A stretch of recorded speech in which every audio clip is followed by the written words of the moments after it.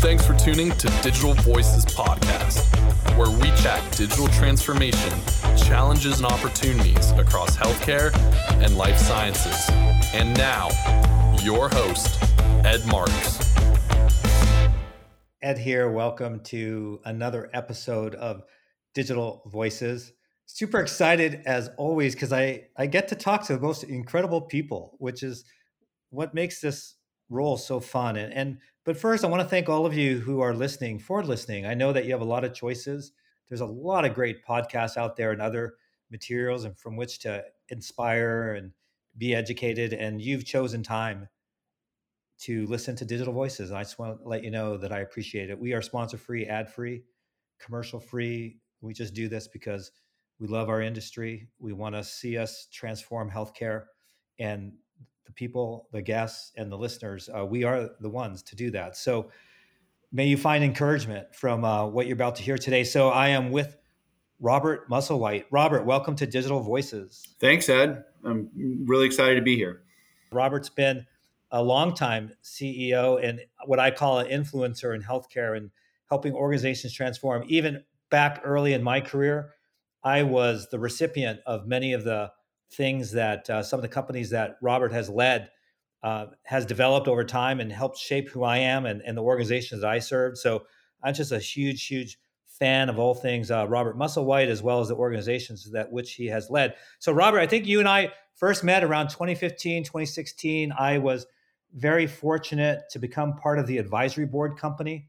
I was given the assignment of CIO of New York City Health and Hospitals, came through your organization. And then it was like a dream come true, just getting to meet you and the other leaders there and being part of advisory board company. And it's just something I always look back on my career, it makes me smile. So if people could visualize me right now, I'm actually smiling just thinking about that great company. And Robert, but the first thing, as much as I want to jump into advisory board and leadership, the first thing everyone always wants to know of all of our guests is what songs are on your playlist. Well, first of all, you're way too kind on that intro, Ed. So it was a pleasure working with you. But of course, I knew you long before that because your reputation in the industry precedes you. And we were really lucky to have you as part of the team for a while. So anyway, I've really enjoyed following your career, and it's nice to reconnect here. Podcast, playlist, let's see. I am a Zach Brown fan. We got to see him at Fenway here this summer up in Boston. So been listening to Homegrown, Chicken Fried, Jump Right In. You know all the names there. Yeah. We saw Beck live here too. And so it's kind of been doing some Beck songs, Dreams, Wow, Devil's Haircut, some of the old stuff. And then I'm a big Vance Joy fan, kind of always on there. So really any of his songs. So anyway, that's probably the latest, most recent. Yeah, no, that's cool. I like that music. What about your life message or mantra or words to live by? What sort of things sort of guide who you are in the way that you lead? Well, that's a very broad question, but I have a couple of things that I always think about. So I'll tell a quick story. I started my career at McKinsey, and it was my first project. I was in a room, team room, and it was before our first big progress review meeting with the client, and felt like everyone was running around and we were busy, and the thing wasn't ready yet. It felt pretty stressful to me, and our project manager, our engagement manager, was just sitting there very mellow, just like letting the partners were coming in saying, where's this, where's that? And he just was so steady as she goes, just rolled with it. And finally I was like, this is stressful. How are you not stressed out? He's like, I've served in Grenada and I've been shot at. That's stressful. This is not stressful. So that's a good lesson sometimes to remember at work. Just, there are things more important, and obviously work's super important, but in our industry, it's really important, but it's also important to remember, what's really stressful and what's not.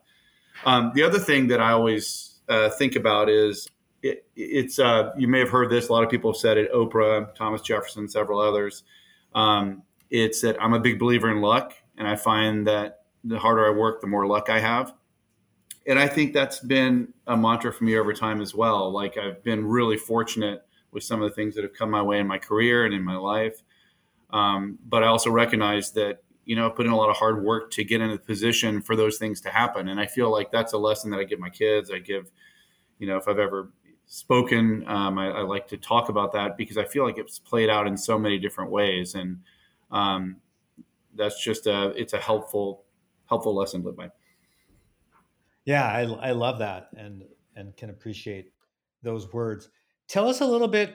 You already alluded to a little where, yeah, you have kids and you also were at McKinsey. Tell us a little bit about yourself personally and professionally before we jump into all things leadership. Sure. Like, quick background is I came out of school and college. I was a swimmer my whole career, so swimmer all through college. Once I finished college, I'm like, I need a break. I've just been swimming and working all the time. So I took a year and went to Colorado, lived in a ski area. And I always say if I'd stayed one more year, I'd probably still be there. It was great, but I also felt like it was time to then get back to business. So I went to law school, was in law school for 3 years, clerked for a judge after law school. And my dad was a lawyer. I came from a family of lawyers on his side. I probably would have been really happy being a lawyer, but I had worked for McKinsey for part of one summer during law school and just felt that was going to be a little bit better background for what I wanted to do and maybe kind of be my business education since I hadn't gotten an MBA. Ended up going to McKinsey. I stayed 6 years. I worked in Dallas, Amsterdam, and then most recently Washington, D.C. And when I was in Washington, I was lucky to kind of find the advisory board. They were looking for somebody to come in and lead strategy and new product development. And I was at the point where I kind of wanted to explore not just thinking about strategy for other companies, but thinking about strategy for a company that I was part of where I had to then go execute it and make it real. So those things sort of fit. And I really was lucky to stumble into healthcare. And this is one of the luck things that I talked about. I didn't know much about healthcare. I hadn't worked in healthcare. And I really didn't know what the advisory board did and kind of learned about it through the process, but came on board and found that I really love working in healthcare. It's a big, complicated industry. It's got a lot of issues that, now I've spent large part of my career trying to fix, and I guess I'd give myself a pretty low grade in having fixed a lot of it. But what I loved also is that the people who wanted to work in healthcare cared a lot about what they were doing. I mean, people came to the advisory board because it was a cool, interesting company, but also because we always felt we were making a difference in healthcare and that mattered to people. And so it's always been, I feel like, a great industry into which to recruit people to be sure that, you get people who care a lot about the work they do and are talented on their own. And that's been great. So anyway, was at advisory board for a long time, ended up being lucky enough to become CEO, again, the luck, and ran it until 2017 when we sold the company and the healthcare business went to Optum and the education business, which we built up at the time, our higher ed business, went to a private equity firm called Vista. And so then I spent 4 years at Optum. I ended up running Optum Insight, which I really enjoyed. And I feel like, lots of good things to say about the overall organization. I think for me, always kind of wanted to get back to a little bit smaller, more nimble organizations. No, it's a fascinating career, but I've got to go back a little bit because I didn't know this Colorado connection. So what city or what ski resort did you spend the most Crested time Butte. Oh, yeah. And it was, Crested Butte, for you skiers out there, it's an amazing place when the snow is good, and it's a pretty small resort when the snow is not great. And that year it was like record snowfall. I just got lucky. I mean, we would have every day, it seemed like a foot of new powder. And I was in a job where I had to work 4 days a week, and the other 3 I would be out on the slope. So it was great. It was a great year. Yeah, Crested Butte is like a little secret there in Colorado, because it's not you don't have to deal with, and I love a lot of the ski towns. I spent a lot of time up there myself, like Vail and Aspen, but they can get a little bit pretentious. And so Crested Butte's a great place, like if you're serious about the snow. Definitely not pretentious and very old school even now. Yeah. No, that's cool. And now I want to jump into leadership because what really was the catalyst is I'm on LinkedIn a fair amount, and I would see, just like everyone else, I get these notices like Susie or Joe has been promoted a new job as a CEO. And I'm telling you, Robert, I didn't do a scientific analysis, but off the top of my head, it seemed like maybe 10% was a pretty high percentage. If you think about it, 10% of the time that I click into that and I'm like, Oh, I remember I worked with Susie at advisory board. I worked with Joe at advisory board. And it seems like a lot of the talent at advisory board that was there under your tutelage has grown up, and they're taking over big time. Maybe not all of them are CEO, but big time C-level positions in many great organizations. And so I'm here to like try to dig in a little bit with you and figure out what the sort of magic sauce was in all of that. So that's sort of a setup as to we get there. But first, you also do a lot of board work, and obviously, given your background as a very successful CEO, you get a lot of these opportunities. How do you decide which one, Robert, you're going to be a part of? Sure. I always have really two criteria. One, can I bring something of value to the board? Like, can I be helpful? I mean, obviously that's their job to decide too, but I think it creates a lot of satisfaction and engagement on my part when I know I can be helpful, to the company, to the other board members, or most of all to the CEO and the executive team. So that's number one. And number two is, can I take something away from that work that I can apply in my own role as CEO to make me a better leader? And so those are just two criteria. I've ended up, where I've ended up serving on boards, they've been business models that have some relation to work that I've done. That makes sense. I'm on one other public company board, which is CoStar Group. It's in real estate, but it's a subscription-based technology model, data and technology. And I have to say that I think just Andy Florence is such a great leader. I hope to bring value to those guys, but he's just watching him work. I learn a ton about my own leadership that I can apply. And then I'm on two private company boards. Ascend Learning and Iodine Software. Both have some content and business model relation to either the advisory board or Definitive Healthcare and what I've been doing. And again, both places where I've learned a ton from watching their leaders. Interestingly, to the conversation at hand, Iodine Software is run by an ex-advisory board person and has a lot of ex-advisory board people there. So I feel in some ways like I'm coming home when I get to go down there for a board meeting. William Chan was one of the founders of Crimson, which the advisory board bought in 2008 and became a huge part of our business. Eventually, he and the other co-founder of Crimson departed, and they put their heads together and ended up founding Iodine, which is technology in the clinical documentation space. Really, really nifty company and product, and they're doing great. Yeah, I highly recommend it as well for those reasons. I've been fortunate recently, the last couple of years, to be on some health system boards. And yeah, truly eye-opening. And I hope I give back a fraction of what I'm learning from, watching the other leaders as you're talking about. Hey, I want to jump to the advisory board and really get into this topic of leadership. Now, there was exponential growth at advisory board under your time there as the CEO. What was the magic or the mojo?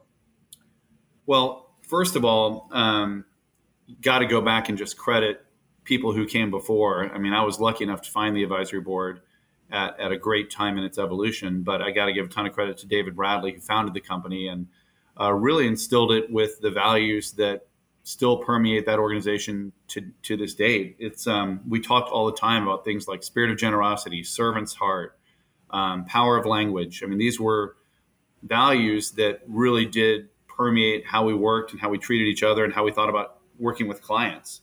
And I think that created a fantastic culture of people who were smart, cared about clients, cared about continuing to evolve what we did for clients, and always wanting to do more in terms of that service. And then Frank Williams, who was CEO when I came on board, credit to him for letting me join the team in that role and ultimately passing the torch to me when he decided to move on from the CEO role. So I was lucky enough to get that role in 2008. And I think what was great about the advisory board during the time that I was joined all the way through till we ended up selling the business to Optum was it was a big transition in healthcare. Advisory board always had great best practice research programs. All the books on CEOs' shelves in hospitals, that's still a fantastic business. That's the best practice subscription research business. But if you go back to 2003 when I joined, it was hospitals were just starting to get wired. The Ed Marxes of the world were just starting to, their jobs were getting a lot more complex, as you know. And as they started to invest in more systems across hospitals, a lot more data started to become available. that could be used to really help not just understand where you might want to apply the best practice knowledge, but what you should do about it. So like the insight for us was, hey, we have these best practices. They give really good advice to hospitals. People like them.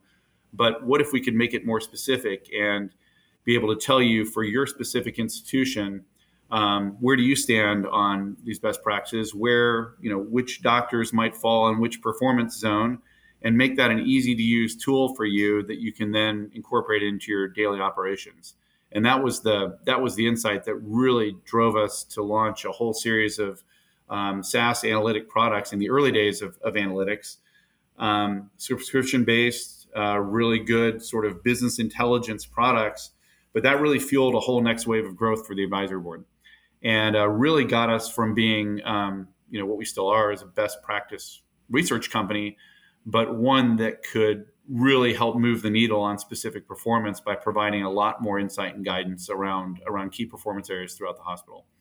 So that was just a lot of fun. You went from an organization, and I credit all the researchers because for them, they were really the insight behind where we should launch a new product and where might data be more helpful. And then we had to build up a whole team that was capable of pulling the data and building it into products and delivering the products and serving clients. So essentially built a whole software business alongside our research business. And that did drive a lot of external growth. It drove a lot more impact for our clients. It drove just a lot of excitement within the company. Yeah, no, it was a brilliant shift. And again, I was a recipient of all that, in all the hospital systems where I served. I was always a big fan, like advisory board. I used that research, and then the analytics, and then loved the consultants that came in to help us, actualize a lot of these capabilities. I know it's going to be hard to narrow it down to one thing or maybe two things, Robert, but what are one or two things that you're most proud of during your time at advisory board? Wow. A ton. I'm super proud of the organization. If I had to isolate it to a couple, I guess one would be, I didn't drop the ball on a great company. I was able to pick up where Frank left off and keep us moving forward. I have just a ton of respect for what the organization was when I was lucky enough to join, and wanted to be sure that we kept doing our job with our clients. It was a fun period. I think the next is, and we're going to get to this, and I didn't realize it as much as I realized it today, but we just had a great group of people. And I think we did a really good job of helping people have a ton of growth in their careers in ways that were good for them and good for the company, and built a team that was just a really fun team to be part of. And I'd be lying if I said when I took the job that I was like, okay, I have to do that. I think that in some ways I got a little bit lucky that that's how things turned out. But when I look back on the time, we definitely did a lot of good things to keep people excited and to evolve them in their careers. And as a team, had a lot of fun doing it. Well, when I think back on advisory board, I also think about how you were able, and again, the credit to the team, but you were the CEO, you were able to balance the sense of mission of the company and mission in society. Meaning, we won a lot of recognition for best places to work for women. For everyone had an opportunity to be their best, to do their best. So a lot of recognition for things like that. At the same time, being a successful company, because sometimes companies shift a little bit one way or the other, and can't do both effectively. But advisory board did. And maybe it's sort of the same question as the one before, Robert, but how were you able to balance those two priorities of being a good citizen, a good corporate citizen, and generating a profit, and making generating revenue so people would have a career? I guess I see those two as really linked and going hand in hand. And that's not to say we did the broader mission stuff because it led to higher revenues, but I do think that creating and maintaining a place where we could have such talented people want to come work for us and want to stay required us to be at the forefront of doing all the things that we should as an employer in the city and in our industry. So, again, credit to the past, built a program that was sort of a community service organization. We had several years where all of our employees volunteered. That was always a big focus of our efforts during the year. But we found that would do a lot of good in our community and in our industry, but it also got employees excited. I think we were one of the first employers to give people time off to volunteer. And if they accrued a certain number of hours, they could get days off that they could take on their own. We tended to sponsor a bunch of events that made it easy for employees to volunteer. And, in those days, those were early cutting edge things, but they seemed, I have a lot of employees who come to me and say, I found the advisor board when I was coming out of college because you guys gave people time off to do community service. Yeah. And I thought that was a great thing. And I was like, wow, that's, I didn't realize it had such an impact, but it does. And in terms of being a best place to work and fostering, we did women in leadership, and we did a lot of things that were just at the time felt like the right thing to do to keep our employees excited about working at the advisory board. And so to me, those have always gone hand in hand. And I think, today I'd say management and CEOs are more evolved. That's just it's part of the job now. I mean, it's kind of a must have. Back then it was a nice to have, but we always felt like it was super important. Yeah. I definitely think you're one of the leaders that made that become just a basic requirement of being a good steward and a good leader. So as continuing on the leadership topic, you then sold, you were at CEO when it sold to Optum, at least the healthcare portion of advisory board. And what was a little bit of the motivation? And then kind of a double question, how were you able to maintain the heart and soul of advisory board inside Optum? Well, in the first, I mentioned earlier, we built up a pretty large higher education business. And so as a public company, we found that we found the two businesses had a lot of synergy in terms of how they operated. The two different end markets became increasingly confusing for investors. We found ourselves, as a primarily healthcare company with healthcare investors, people didn't understand the higher ed part. And when things would happen in the higher ed business, it would detract from focus on the healthcare business, and vice versa. So you kind of got as a public company into this, we always called it lowest common denominator situation, where, unless both businesses were performing top of game, everyone focused on the one that wasn't. And so you sort of lost the focus on the one that was and the excitement about the one that was. So we weren't getting maximum value as a public company. That eventually led us to decide to split the businesses at the push of our shareholders, and ended up through a process with, like I said, the higher education business going to Vista and the healthcare business landing at Optum, which you might have said was a funny place for that business. But having done all the conversations with people who were interested in buying the business, coming out of the first conversation with them, I'm like, there's something that's really potentially amazing here if it goes well.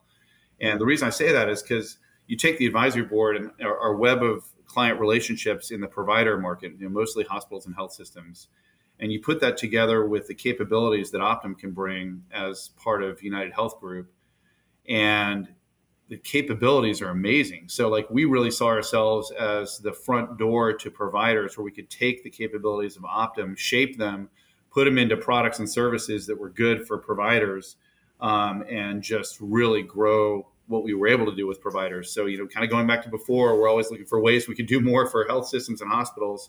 It seemed like a great opportunity to do that. So when they ended up being the highest bidder, it was an exciting moment.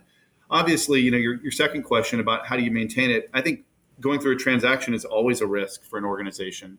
And you're never going to know enough about where you land until you're in it.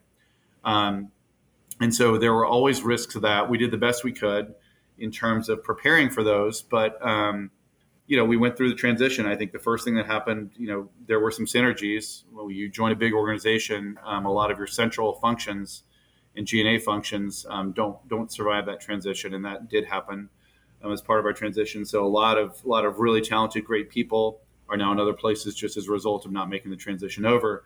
But then the ones who stayed, I always say this, the people who stayed are doing great. I think, they're talented people, and Optum's a huge organization. So you get to apply your talents on a much bigger stage with with a lot of upside opportunity. And so I've seen a lot of people really succeed. I was fortunate enough to get the job running Optum Insight, which was the entity that acquired us. And that was great. I mean, for me, running a $14 billion organization was a new experience. And in terms of the heart and soul of advisory board, I hope that we brought a lot of that to Optum Insight. I certainly tried to apply a lot of the stuff that we did and apply it within our world within Optum Insight. I'd say it's a bigger stage, and so you can influence a lot more people and a lot more clients. On the other hand, it's a big organization, so there's always some internal push on whatever you want to do that maybe is not as easy when you're a smaller organization. So I would say that the advisory board company, it's not a company anymore, but the advisory board as an organization is still alive and well within Optum and doing great research, even though it's now within part of a bigger company. So yeah. I don't know if I fully answered your question. I think, the heart and soul was always going to change a little bit in a transition like that, but I've been really proud of what the value has been that we brought to the overall organization. And I think the people that are still there doing it are doing great. Yeah, I think that's a great assessment. Yeah, it's always tough when you have a merger acquisitions of two different organizations and merging the culture and taking the best of both is what the ideal is. Hey, on leadership, as we wrap up, what age, was there an age, did something ever happen that you were like, oh, I think I'm a leader? Like, was it maybe on the swim team or on the ski slopes, or maybe it happened later? But was there like this time when you were like, oh, wow? I don't remember one, to be honest. Even in school, I always sought out leadership opportunities. I was president of student council, and just that was kind of my angle. I guess maybe I always felt like I could be a good leader, but when you recognize that others recognize it, that's probably the revelation. Like, to get elected into a position like that was an honor. And then I kind of found that that's what happened. I was lucky enough to be elected captain of the swim team, co-captain with one of my colleagues. And that just sort of happened along the way. And I think then, when you go to a place like McKinsey, you get a lot of feedback, both, positive feedback and developmental feedback, as we called it. And I'd say my profile there was that I probably spiked more on leadership than some of the other qualities in people leadership. And so that was, again, we didn't talk a ton about it, but when I left McKinsey, I really liked being part of McKinsey, but I felt like, a path for me that led to leadership and a broader people leadership role of a team that I could keep together over the years seemed like a path that I'd really enjoy and be good at. So that's one of the reasons that I ended up finding the advisory board and coming there. What are one or two leadership principles you like to instill in emerging leaders? Because as I was mentioning this whole time we're talking, I think advisory board really became this factory for launching lots of CEOs. So there must have been one or two different principles that you are always, and the team, instilling in people. Do you have a sense about what those might be?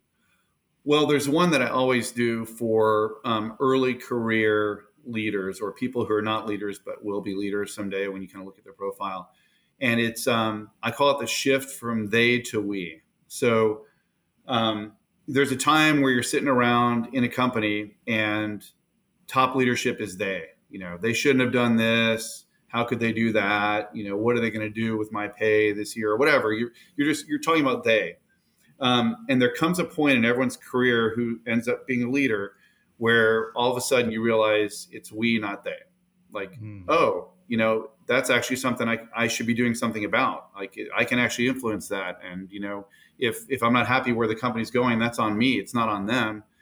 And when you make that shift, it changes everything. It creates accountability. It creates ownership. And I do think that's if you start describing it that way, I'd say almost everyone remembers that point in their life where they kind of flip the switch on that.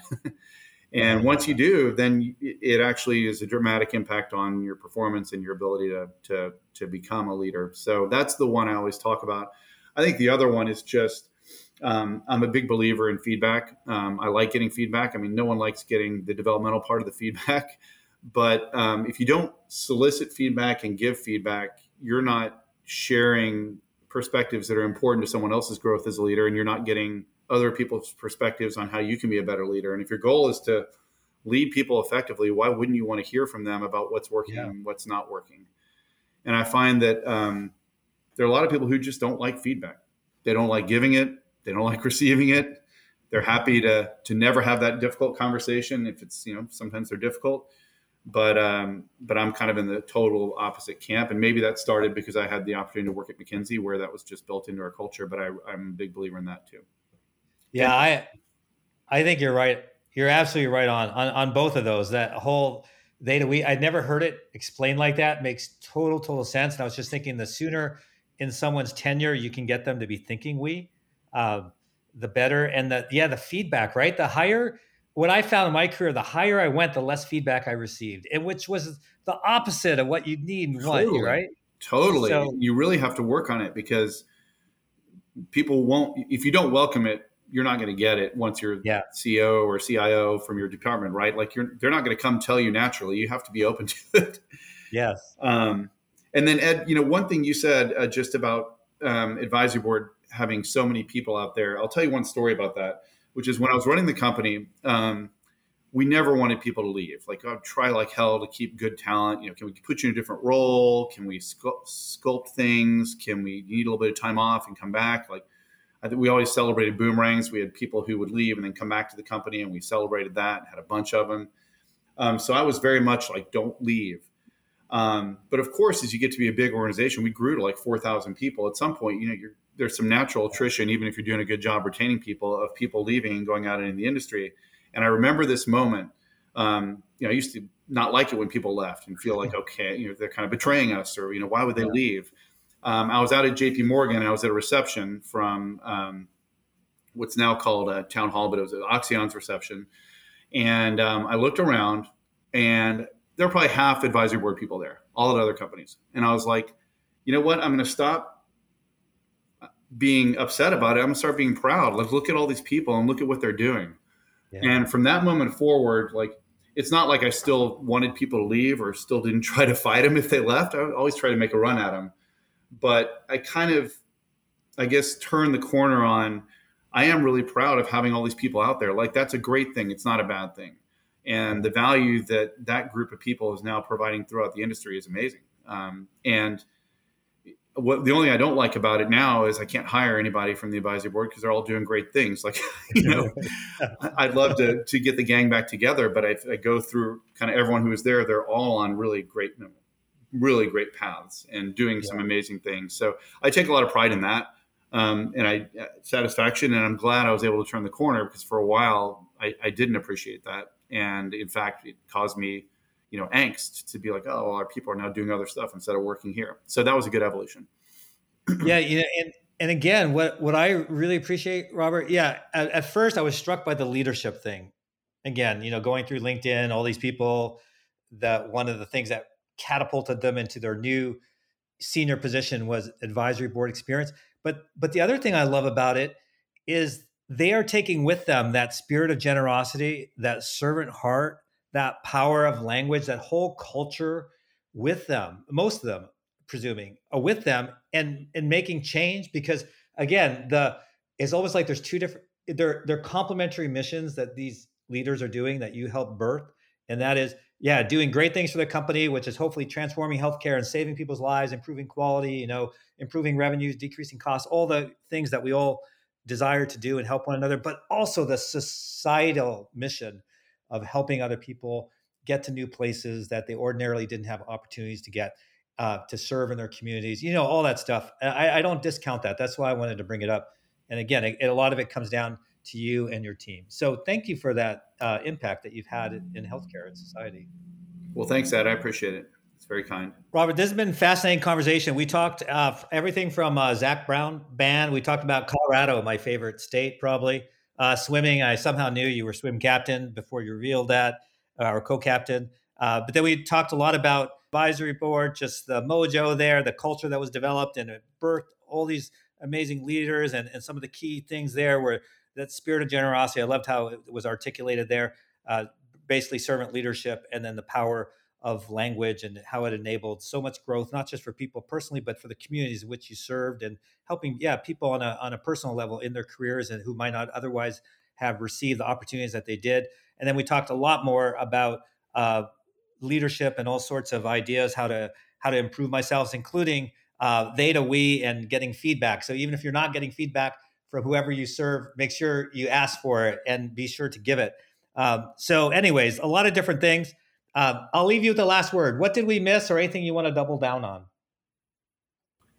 It's pretty comprehensive, Ed. So I think it's been a great discussion. Obviously, it's really nice to catch up with you, and it's been fun to see what you've been up to lately. And I love the podcast. I'm going to get them on my phone so I can start listening to them while I'm walking. Yeah, no, thanks for being our guest. Yeah, and I also want to promote Radio Advisories. That's the podcast out of Advisory Board. Rachel Wood's one of the best out there. And so that's one of my go-tos as well. So another example of someone who's doing great, even despite the transition. So I agree with you. That's a good one. All right. Well, that wraps up Digital Voices.